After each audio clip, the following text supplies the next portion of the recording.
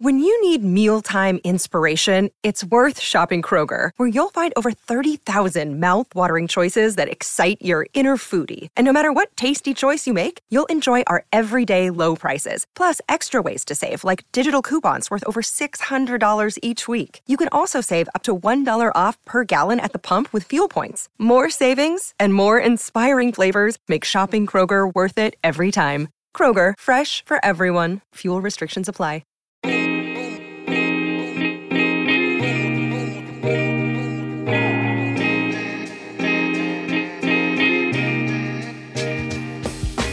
Hello and welcome to Jesuitical, a podcast by the young, hip, and lay editors of America Media. That lay part means we aren't Jesuits, but we work with them. Join us each week for a smart Catholic take on faith, culture, and the news, often over drinks. I'm Ashley McKinless, and I'm joined by Zach Davis. Great to be in the studio with you today, Ashley. Yes, we have an exciting episode coming for you guys. That's right. This is a Jesuitical first today. Yep, we've talked to a couple of bishops before on the show. Those have been great conversations. But today we have our first red hat. We are talking to Cardinal Robert McElroy, the Bishop of San Diego.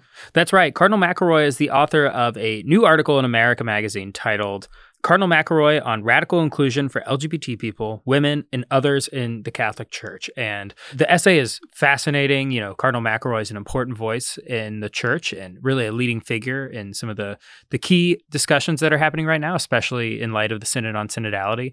And it definitely has kicked up a conversation. Yes, it certainly has. It's gotten responses from such esteemed former Jesuitical guests as Ross Douthat in the New York Times and many other outlets. And in it, he goes into kind of the theology and pastoral practice around the Eucharist and his vision for a much more open approach to who comes to communion and how we reach out to people on the peripheries of the church.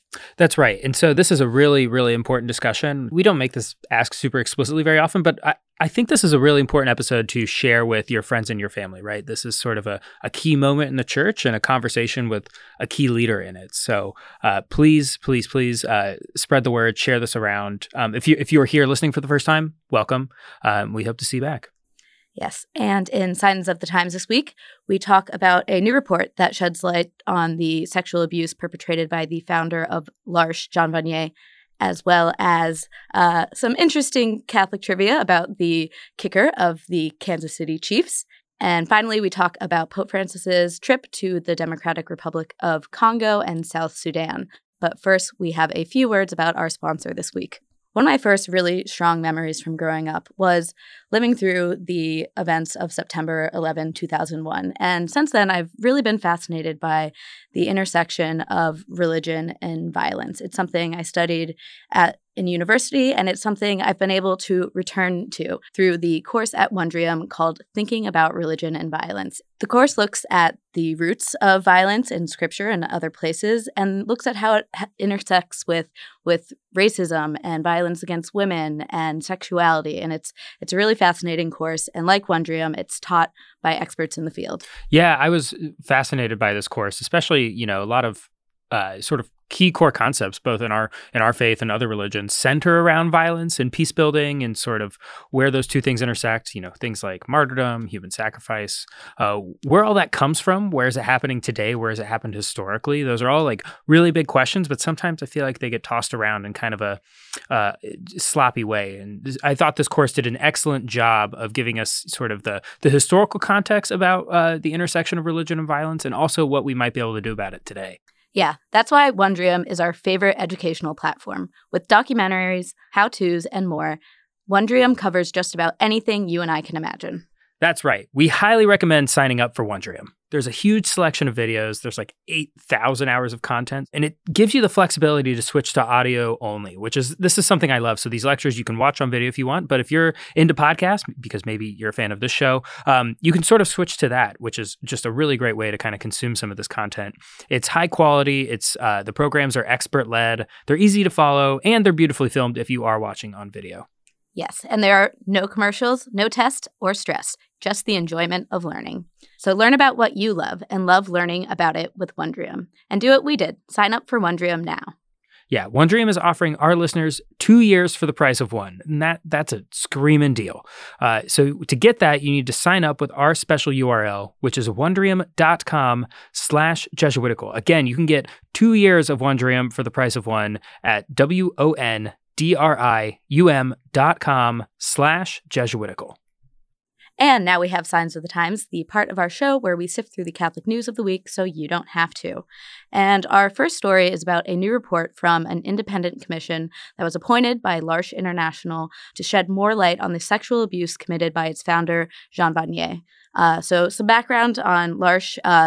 Jean Vanier founded the first L'Arche community in France in the 1960s, and today there are over 100 L'Arche communities in 38 countries where intellectually disabled and non-disabled people live together in community. And though not a priest, Vanier claimed to live a celibate life and offered spiritual direction to the people he worked with and others. Yeah, so backing up a little bit, in 2020, which is a year after Vanier died, an internal report revealed that Vanier had sexually and spiritually abused 6 non-disabled adult women who had come to him for spiritual direction over the years. This new report brings the number of victims to at least 25 and gives some background and evidence that sexual exploitation was sort of what Jean Vanier had for primary motivation when he founded L'Arche.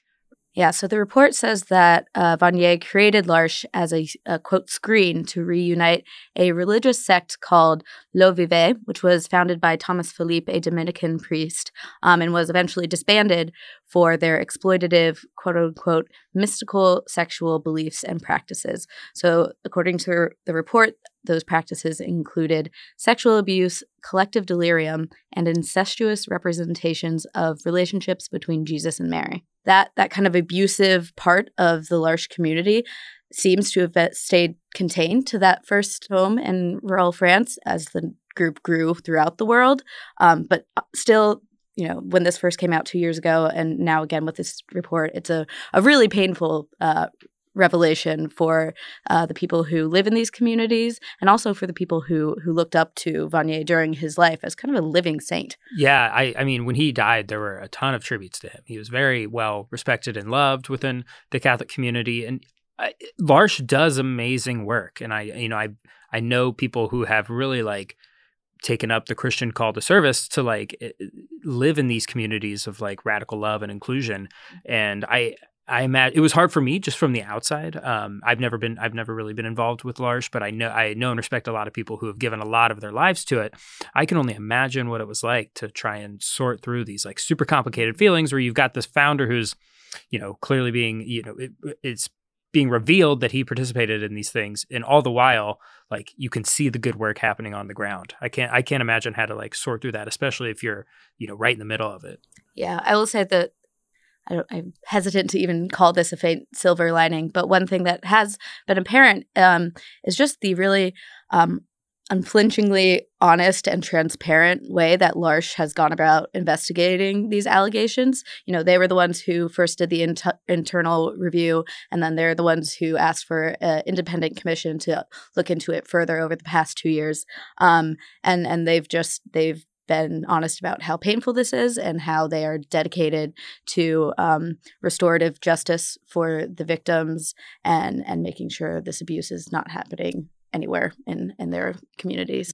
All right, what's our next story, Zach? So NFL playoffs are continuing on, and the Super Bowl is now set thanks to a last-second field goal by Kansas City Chiefs kicker Harrison Butker, which we watched together Sunday night. I was sort of down on that happening, being from Ohio. I'm a Cleveland Browns fan, but Joe Burrow has very high approval rating in Ohio right now, so I was pulling for him in the Bengals. But I was surprised to learn a new fun fact about the Chiefs kicker Harrison Butker that circulated on Twitter in the light of his sort of heroics in the game, and it's that Butker is Catholic, and not only is he Catholic, but he is very vocal about his admiration and love for the traditional Latin Mass, which I was, quite surprised to find out. There aren't that many of them, and for one of them to be an NFL kicker, I thought that was surprising. Yep, and not only that, he learned to be an altar server for the traditional Latin Mass. Which is something that Harrison Butker and I have in common. I should say another thing that we have in common.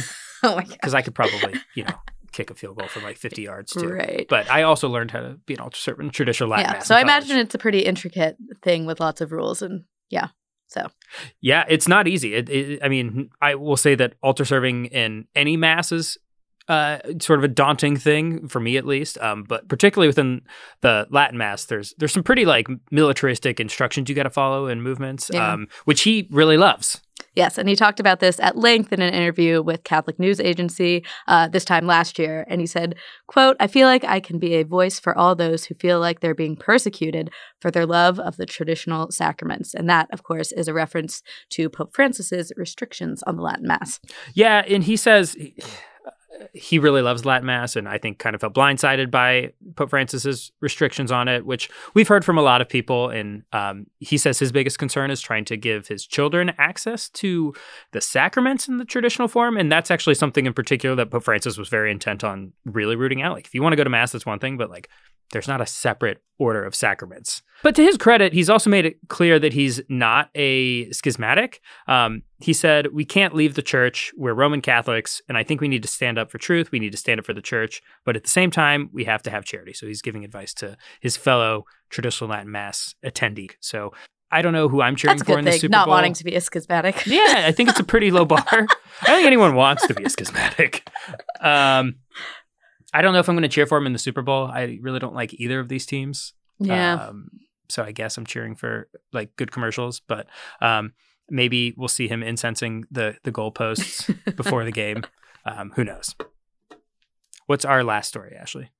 Yes, so as we are recording this, Pope Francis is in the middle of his long-awaited trip to the Democratic Republic of Congo and South Sudan. These are two conflict-ridden countries that are at once rich in natural resources, but also suffer from great poverty and violence.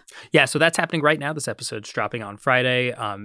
At the time, Pope Francis will have landed in South Sudan, and he's bringing a message of peace to these countries. As you mentioned, millions have been killed in recent decades, and many more have been displaced as well.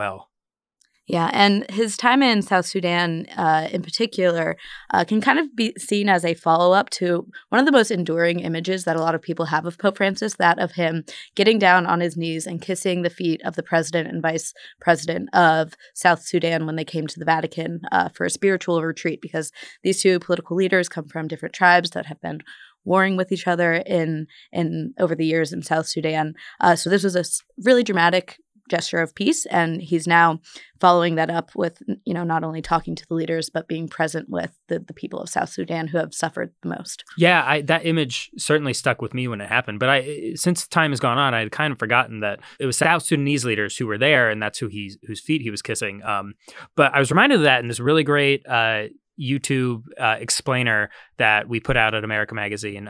So major shout out to Kevin Jackson, Chris Spielman, and Ricardo da Silva, and the rest of the video team for really sort of, I didn't know a lot about the background conflicts in South Sudan, and they do a great job of catching you up to speed in like under 20 minutes about sort of, okay, what are the two different factions? What's the history? Like, South Sudan is the world's youngest country, which I had also not realized.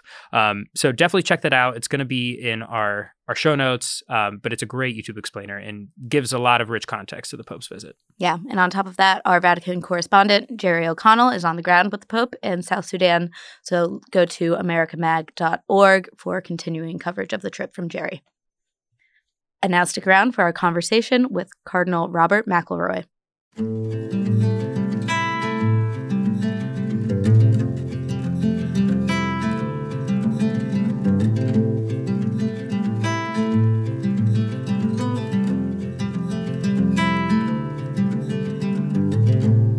Joining us from San Diego is Cardinal Robert McElroy. Cardinal McElroy is the Bishop of San Diego and the author of the new article at americamagazine.org on radical inclusion for LGBT people, women, and others in the Catholic Church. Welcome to Jesuitical, Cardinal. Great to be with you. And first of all, we were talking about this internally, and we were trying to decide how to refer to you. And, on the one end, we have like your most preeminentness to Bob. So somewhere in the middle of those two extremes, how should we refer to you? Well, most people either do Cardinal, Bishop, or whatever. All right, Cardinal. All right, that sounds good, Cardinal. And secondly, wanted to thank you. You've been writing for America for a long time.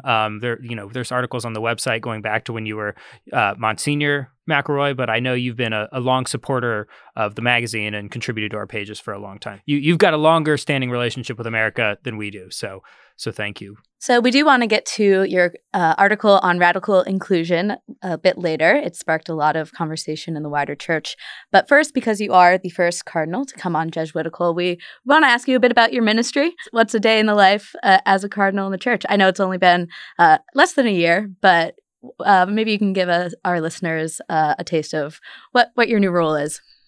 Well, I've been Bishop of San Diego for 8 years, and I continue in that role. And that's my principal life and ministry. That hasn't changed much. The role of a cardinal really has a couple of different elements to it. But in a sense, they're all side jobs. My primary ministry is here as being Bishop of San Diego. One is, I feel almost like Prince Harry, a spare. You're there and waiting for when there's a pope has either resigned or dies, and then you're part of the conclave, the electors, to elect a new pope. So we're spares till then. In addition, though, at the Vatican, they have a series of committees.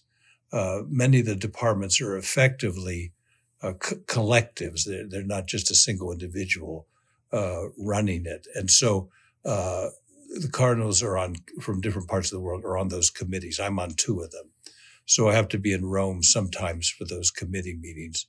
And then thirdly, the work of a cardinal is to try to assist the Pope in various ways in maintaining the unity and the universality of the church. So those are kind of the 3 elements of being a cardinal, but all of them are really secondary to my primary role, which is as the Bishop of San Diego.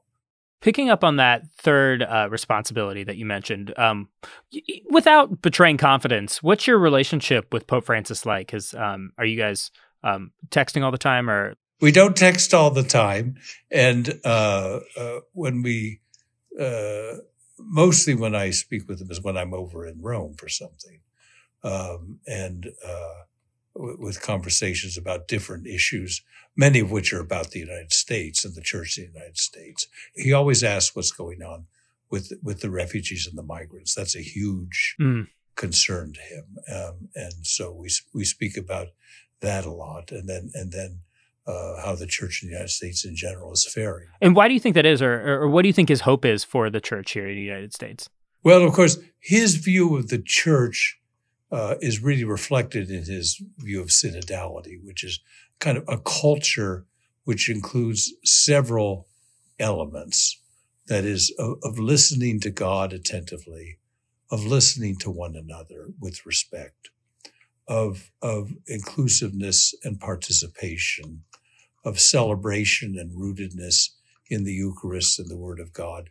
Synodality is not seeking a particular set of outcomes.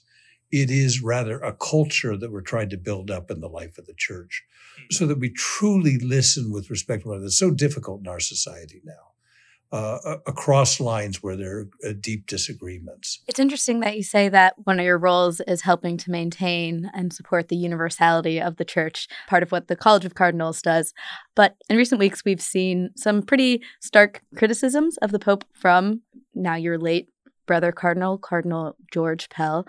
So I'm curious how you received the news that Cardinal Pell came out with a pretty explosive memorandum that called the Pope's papacy a catastrophe. How do you deal with that sort of disagreement within the college? Well, the church is not a monolithic institution, and there are disagreements about things.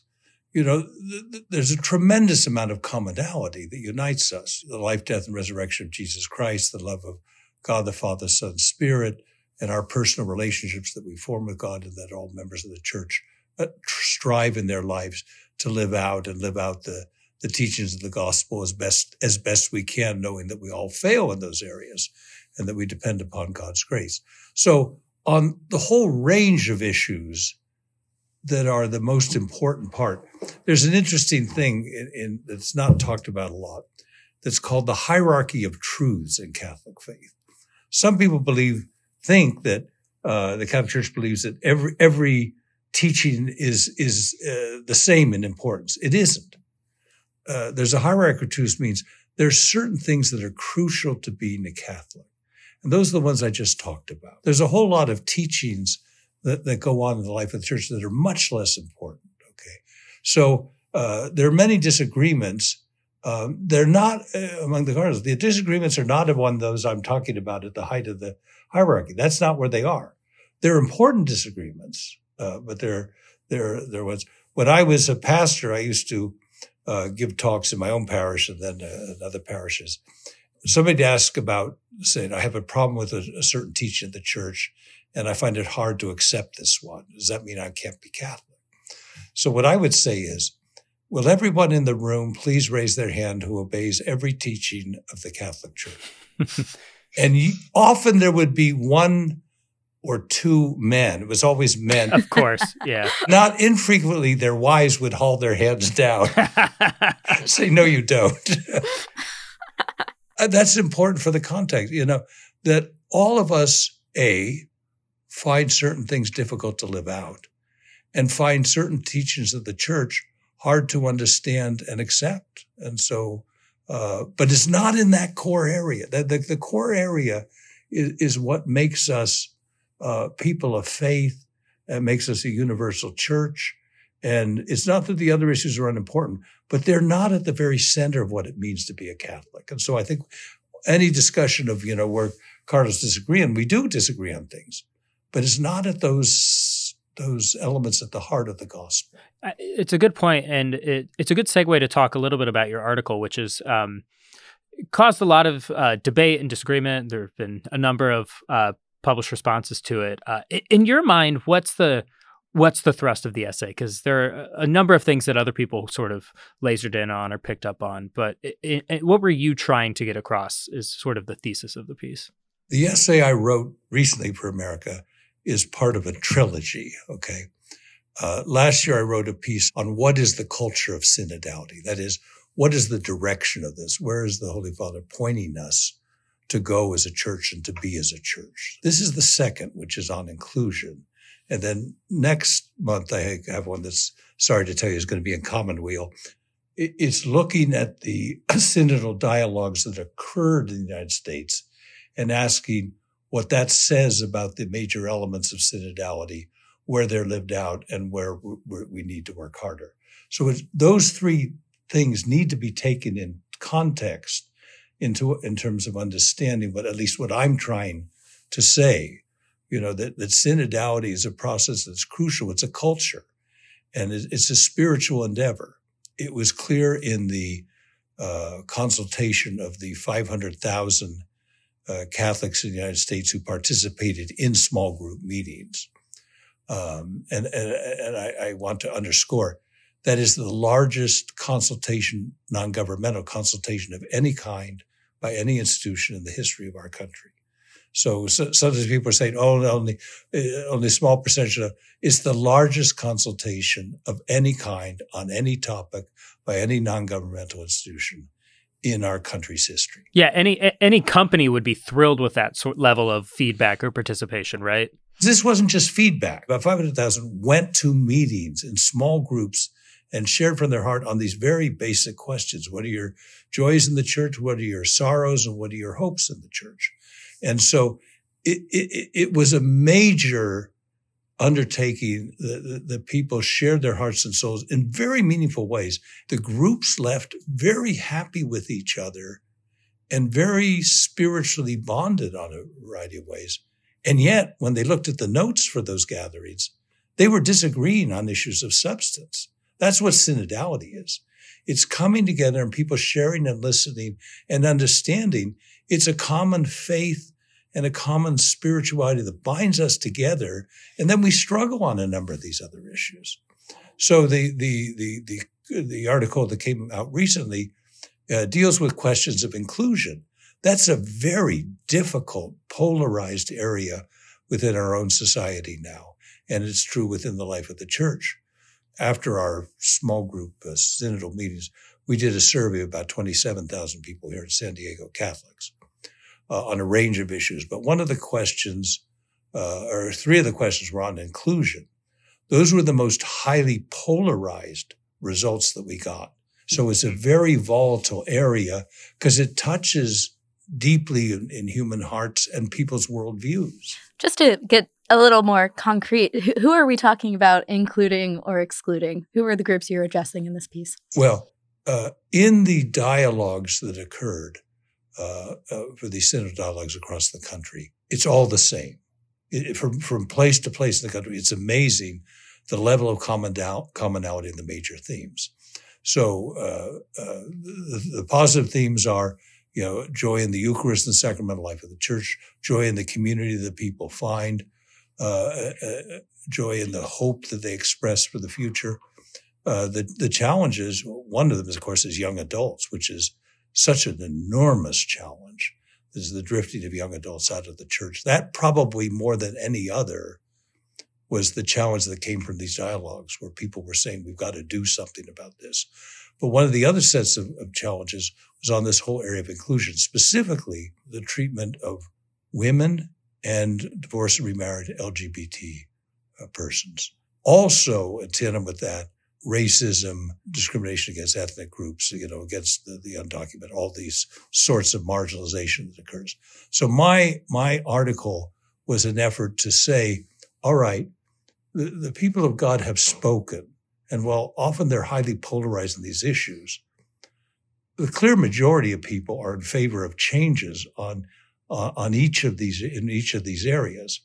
So my article is an effort to explore that, how the church might move to lessen exclusion within the life of the church. I was focusing on the internal life of the church. Now, some people heard that and were, I would say, rankled by the idea that inclusion is sort of like a code word for changing church teaching, or, specifically looking at inclusion in relationship to the Eucharist and our practice of celebrating the Eucharist. And some people were like, oh, is Cardinal McElroy in favor of open communion? And, and I can see some reading of that where you mentioned that we sort of focus so heavily on issues of sexual morality, and especially how we exclude people. Are you saying that, like, what does that look like practically if we're to sort of remove those barriers? Is it open communion? Well, open communion, it got misinterpreted a little bit in that I used at one point once the word baptized, all the baptized. I didn't mean non-Catholics. I was talking about it in the context of the church. Sure. So, but what I was proposing is, and I believe is the right way for us to move in terms of pastoral theology, is that it springs from Pope Francis' notion that the Eucharist is not a price for the perfect. It's healing and medicine for those in need of God's help. Well, that's all of us. It's not a reward. It doesn't go only to the best behaviors. And so our role in the church should be to expand the openness of the Eucharist for all those who are, I'm talking about Catholics now, who are striving to live by the gospel and the teachings of the church. I believe they should all be welcomed into the Eucharist. Does that require a change to the Catechism, which does say that, if you approach the Eucharist in a state of grave sin, without going to confession first, that, you're pouring judgment on yourself and damning yourself. So is this just a different way of interpreting that gives more weight to conscience? There are two things here. One is that citation from St. Paul on drinking and eating unworthily, all right? And you damn yourself. It's interesting. St. Paul never speaks about what is the subject matter he's talking about there. He never, there's no substance to what he's saying. If you do this, and what my problem is, we have cast violations of the Eucharist for which you need to not go to the Eucharist or go to confession first each time. We have cast them largely in terms of sexual things. We don't say it's automatically a mortal sin to discriminate against somebody. We don't say it's automatically a mortal sin to rip off your employees or exploit them. We don't say it's automatically a mortal sin to mistreat your children or your spouse. Those are very serious elements of the moral life, but we don't automatically say those are mortal sins. We do about It springs from this notion that comes to us from the 16th century that all sexual sins are mortal. Okay, and that's what I'm challenging in the essay. I don't think that's a good part of the Catholic moral tradition. And I think that's going to come as a breath of fresh air to a lot of people, hearing a cardinal say that. But it's also going to come as like a real, challenge, a shock, because I think for a lot of people, if I try to get in their head a little bit, they go, well, wait, I have lived my life as if that were true at great sacrifice and cost. And now all of a sudden I feel like, the rug's being pulled out from under me. How do you talk to someone who thinks that this idea of inclusion and welcoming is somehow undermining what we believe or what we have believed as Catholics? Let's just look at that whole area of sexuality. Our sexual lives have many areas of sinfulness in them. I'm not challenging that. I'm not changing the contours of that. All I'm saying is that in the Christian moral life, they don't automatically represent mortal sin. Mortal sin in Catholic teaching is a sin so grave that it is objectively capable of cutting off our relationship with God.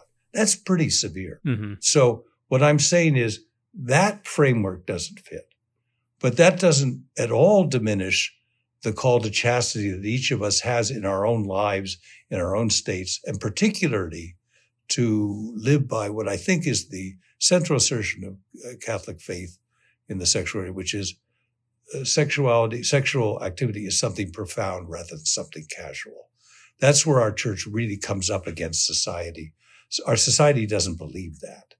And I think across our teachings morally in the sexual realm, that's the basic impulse. It's something profound, not something casual. And it's something that reaches very deeply into the personal, spiritual, moral, emotional lives of people. And so that's all I'm not challenging any of that.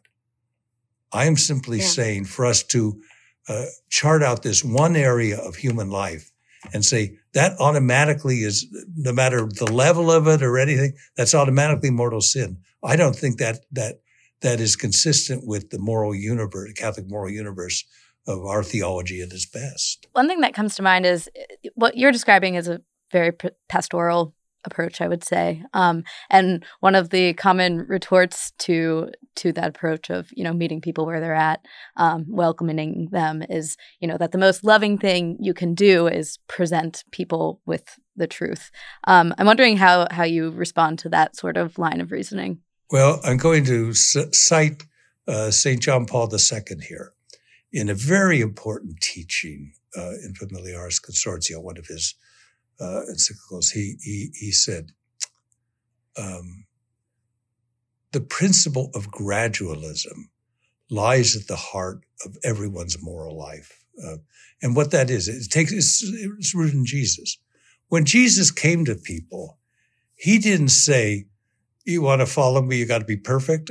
If he had, the disciples wouldn't have made it past the first week. I mean, when we look at who they were and how much they messed up time and again, in the scriptures, he doesn't say that. He takes us where we are and calls us to move forward. Yes, it doesn't say live life as you want it. It doesn't matter whether it accords with the gospel of teaching. That's not what it says. But Christ doesn't say you got to leap from where you are at this moment to perfection. That's not our humanity. It doesn't work that way. Pope Francis has this line that, because grace builds on nature, the grace of God acts progressively in our lives. And St. Augustine had that beautiful insight. And I think everyone else who lives finds this to be true. His young adult years were in every way contrary to the gospel, every level. And then he became, he had a conversion. He became very close to the church. But he says all through his confessions, I'm at the process of coming closer to God, and it's going to be never finished. And even at the end of his life, he says the end of confessions is, I'm not done yet. God hasn't done his work in me yet. And so I think that's how we had to look on the Christian moral life. So that's what I would say to people who say, is this forsaking the call of Christ? And I've seen people say that. They say, well, Jesus said to the adulterous woman, sin no more. That's true. But they kind of miss, in my view, you miss the point of that parable if that's what you take away from it. What he says first by the whole event is, don't be judgmental toward this woman. And I think judgmentalism, my own view is judgmentalism is the worst sin in the Christian life, okay? Because that's why Jesus talks about it so often. You won't find, if you look at the Gospels, read through them, time and time and time again, he's talking about judgmentalism. It's because we all do it. We find it so easy to fall into that, and it's so harmful to people. So what the parable of the adulterous woman is about is don't be judgmental. It's not that he was harsh toward the woman that caught in adultery. He was generous with her. That's the whole thing. Now, he says, yes, live the Christian life, but that's the gradualism, I think, that really lies at the heart of what Christ's method was. Well, and so much, and maybe this is partaking in some of that judgmentalism a little bit, but in my view, a lot of this is just like classic, prodigal son.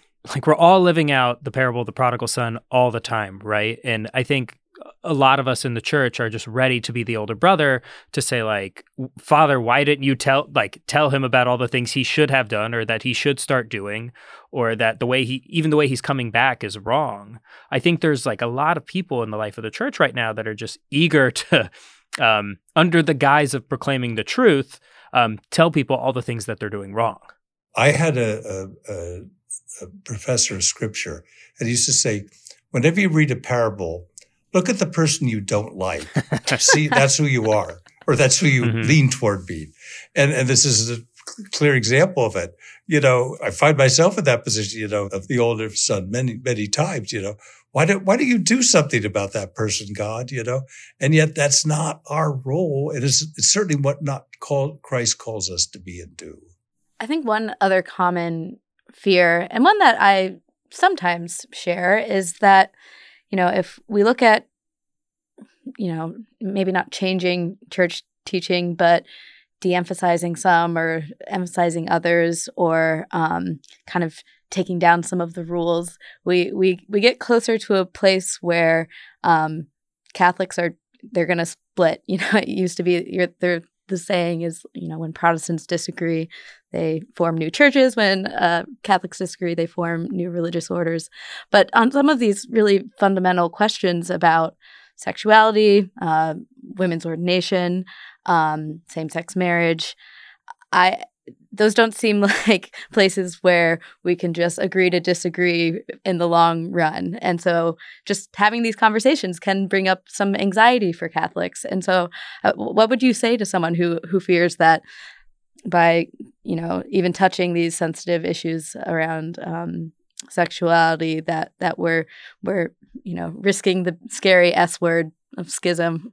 I think there are a couple issues. One is there's another scary word too, and that is drift. All right.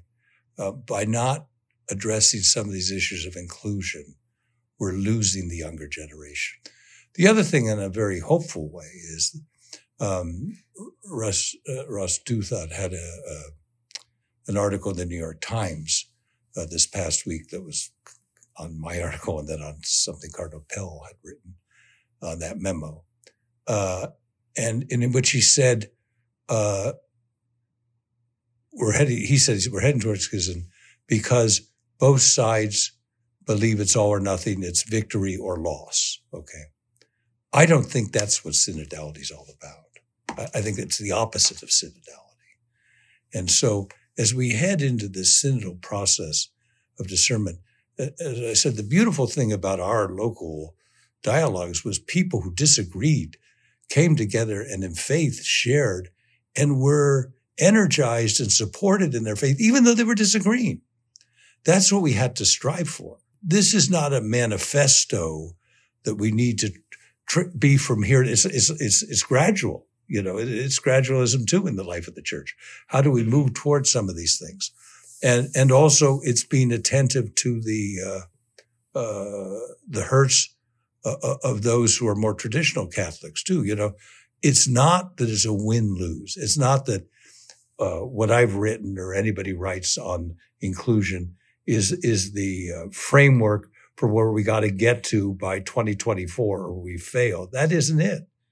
It's that we've got to ask prayerfully with people from all over the world. That's the other thing. We're a universal church. Yeah. Sometimes that's an easy reality and a wonderful reality. Sometimes it's a hard reality to experience. But we're as a universal church going to pray through, work through, and come to some conclusions on these questions. One of the things that I think is not helpful is that some people who are opposed to the synod in various ways or urging tremendous caution on the synod, many of them don't want any changes. Okay. Well, that's an all or nothing victory too. I'm curious because you have staked out some claims in this article, for example, on women deacons and what you've talked about inclusivity.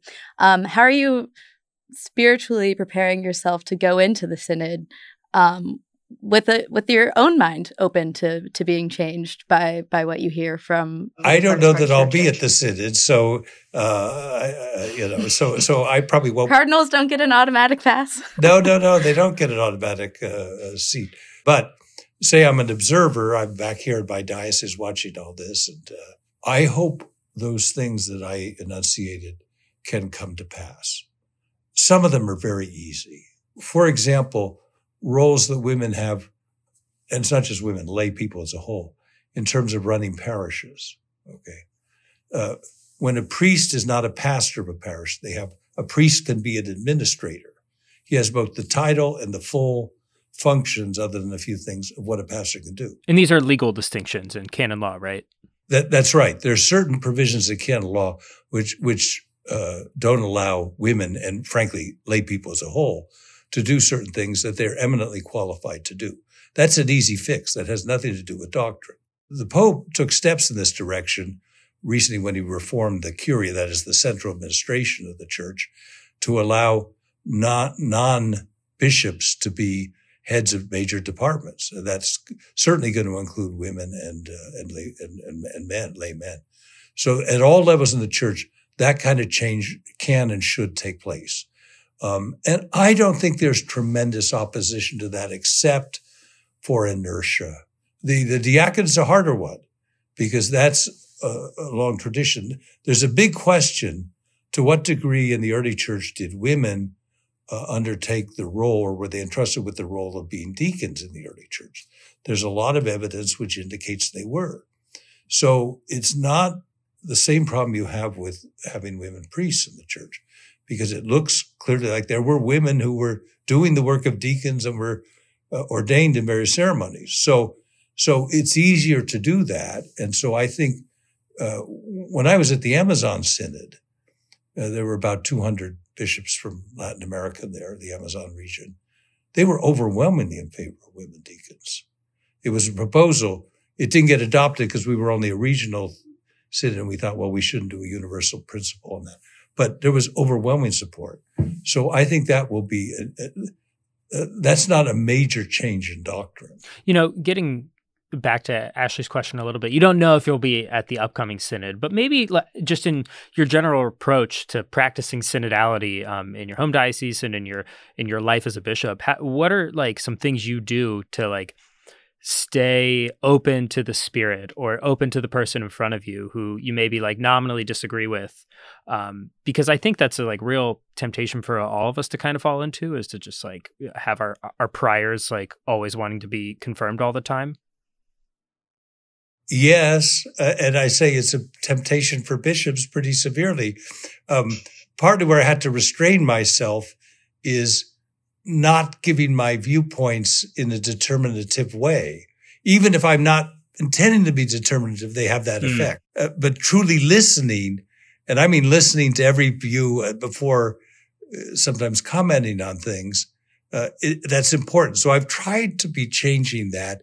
But it's not, those parts are hard to become synodal. What we did in our small group sharing, we followed a process that was developed for prisons, and it was called the council process. And what it was is they sit in circles, but the innovation we had was it was only one person was talking at a time, and then they talked within reason as long as they want to.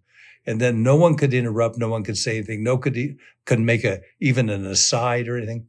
So we had, according to this process, there's a little piece that the speaker holds in his or her hand. And it's a visible symbol. I'm talking now. And it was amazing. We used a little cross. And then you pass it around. People didn't violate that rule. That's what made listening, where you're truly listening, rather than thinking about what am I going to say next to make my point, rather listening profoundly to what people have to say. So that's a huge change in our culture that we have to do. And then inclusion is a major element of this, is how do we invite in people who don't feel empowered and included and wanted in the life of the church? When we did our study, our statistical study of the 27,000 people, one of the questions was, if I stopped coming to church, to my parish, would I be missed? And a shocking number of people put no. And so that's something we got to work on to make in our communities not only more welcoming, but make people feel they count in various ways. So there's a whole cultural change that can and should occur at each level in the life of our church, at the universal, at the diocesan level, at the parish level, and in terms of people's own lives. And that's a big challenge, but I think that's the most rewarding thing that lies before us. You mentioned the role of women in the church as being maybe one of the lower hanging fruit where there's more agreement, less official change to church teaching is needed. I think in terms of inclusion, the other group that often comes up in these conversations is LGBT Catholics. And there, I think, one, there's not as much agreement in the U.S. and in the global church about how we should approach LGBT Catholics. And two, we have this language about homosexuality being intrinsically disordered, and the distinction you mentioned in your piece about orientation and sexual activity. So that's, I know this is a big question, but is that a place where, you would advocate for change in that language, change in church discipline? I've said for some years, I felt, and others have too, rather prominently, that the intrinsically disordered language is a disservice. The problem is it's used in that catechism as a philosophical term. It makes but to us in our country and really most of the world, disorder is thought of as psychological. And that it's a terrible word, and it should be taken out of the catechism. Yes. On the question of the distinction between, activity and orientation. The point I was trying to make in the article was God's embrace of LGBT people, like the church's embrace, should be whether they're active or not. That should not be. That should not determine whether we seek to include people, reach out to them, look on them as fellow strivers with strengths and weaknesses and areas where they're doing well. It's not that the difference between activity and orientation doesn't matter. It does. But that shouldn't be the foundation for how we approach LGBT people. We should across the board be saying, we look on you like us, people who are trying in often difficult circumstances to live our lives here in this world, to live by the gospel of the best we can, knowing that we fail. Knowing that sometimes we fail time and again in the same area. That's one of the things about human nature. When I was a young priest, I was hearing confessions a lot. People would come in and say, oh, I'm so upset that I'm confessing the same sins over and over again, no matter what area their lives are. That's how we are, because we have our personalities have a rather rigid structure to them. So that's the framework, I think, for us to look on this whole LGBT questions. My pastoral vision and goal here in San Diego is to make, and it's hard to accomplish this, to make LGBT people feel equally welcome in the life of the church as everyone else. But that's my goal. And I really feel that that Christ would totally agree with that he'd want every person, every LGBT person, and their families to feel equally welcome in the life of the church. One big fear, Cardinal, I have, and I'm really worried about the synod, maybe for different reasons than other people, but I think now that we've undergone this massive listening exercise, I think it's one thing to sort of ignore people and not ask for their opinion. It's an entirely other thing to ask for their opinion and disregard it. And so if we get to the end of all of this and there is not a lot of agreement or reconciliation on some of these things that feel like they're irreconcilable, I worry that we're going to lose an entire generation, my generation and beyond. Am I right to be afraid? Let me say yes and no. Okay. I have some of that same fear. Okay. In other words, the synodality is very diffuse. Okay. The one interesting thing is all these reports from all over the world, with a few exceptions, are pointing to common themes. There are some differences, but they're really common themes overall. That's a stunningly important reality. Yeah. I would say the reason not to be worried, or I'm not as worried as I would be ordinarily, is I went to this Amazon Synod. All right. And they had this listening process there. And frankly, when I heard about it, I thought, oh, give me a break. How are you going to have the 9 million people in the Amazon region, most of whom are Catholic, consulted and come out with some commonality to it and report that would make sense? They did. A tremendous amount of good got accomplished. Not everything that was on the agenda got accomplished.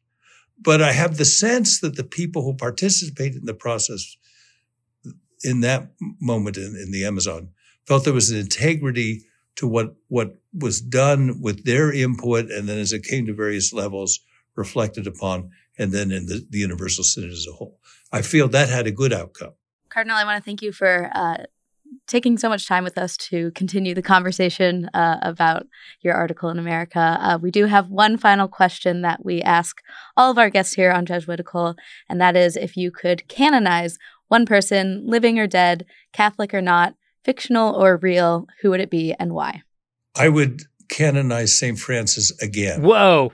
Okay, hang on. Let me tell you why.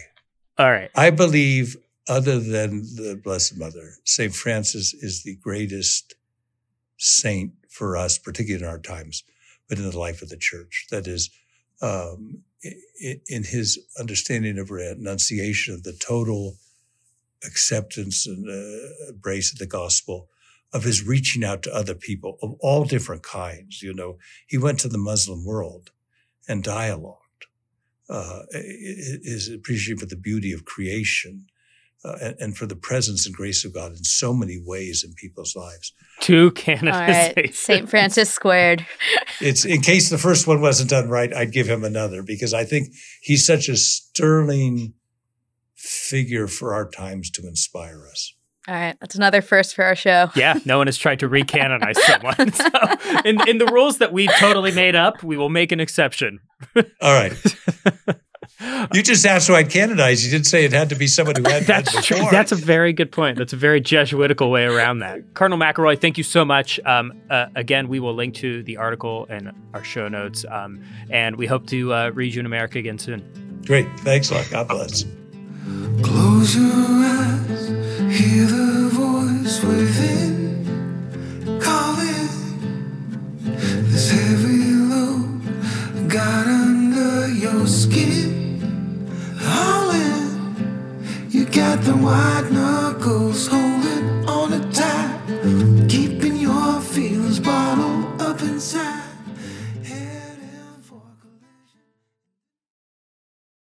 Looking for an Ignatian perspective on pop culture, current events, and spiritual happenings in the world today? Each week, join Jesuits, friends of Jesuits, and everyday folks trying to live for the greater glory of God on AMDG, a Jesuit podcast, produced by the Jesuit Conference of Canada and the United States.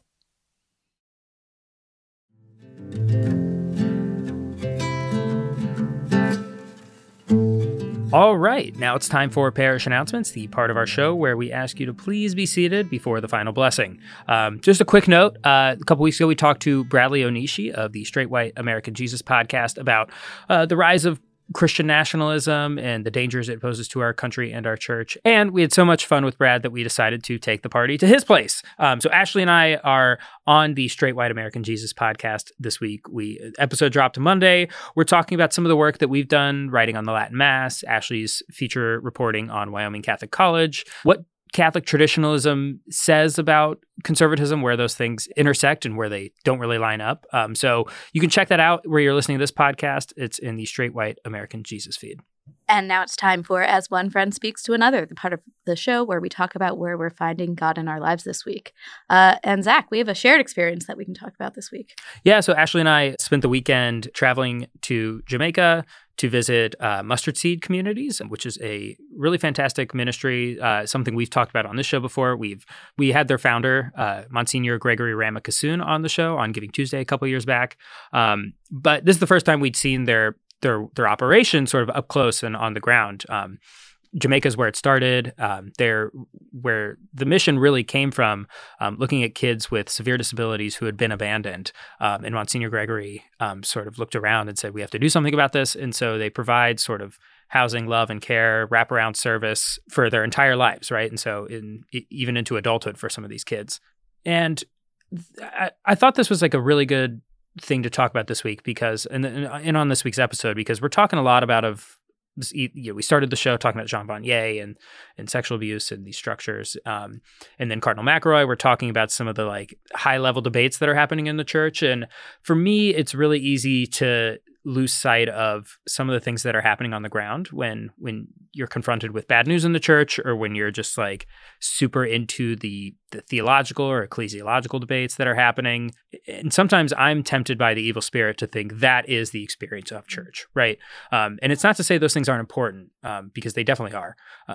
But when we were there on the ground, it was a breath of fresh air for me to just see like the church doing what it does best at its best, and really, being Jesus to so many people. Yeah, that's totally the way I would put it too, is that in the Gospels, Jesus speaks in parables that to our ears and to the people he was talking to at the time made no sense. Like they defied the logic of the world. And that was the experience I had in Mustard Seed. Like it doesn't make sense.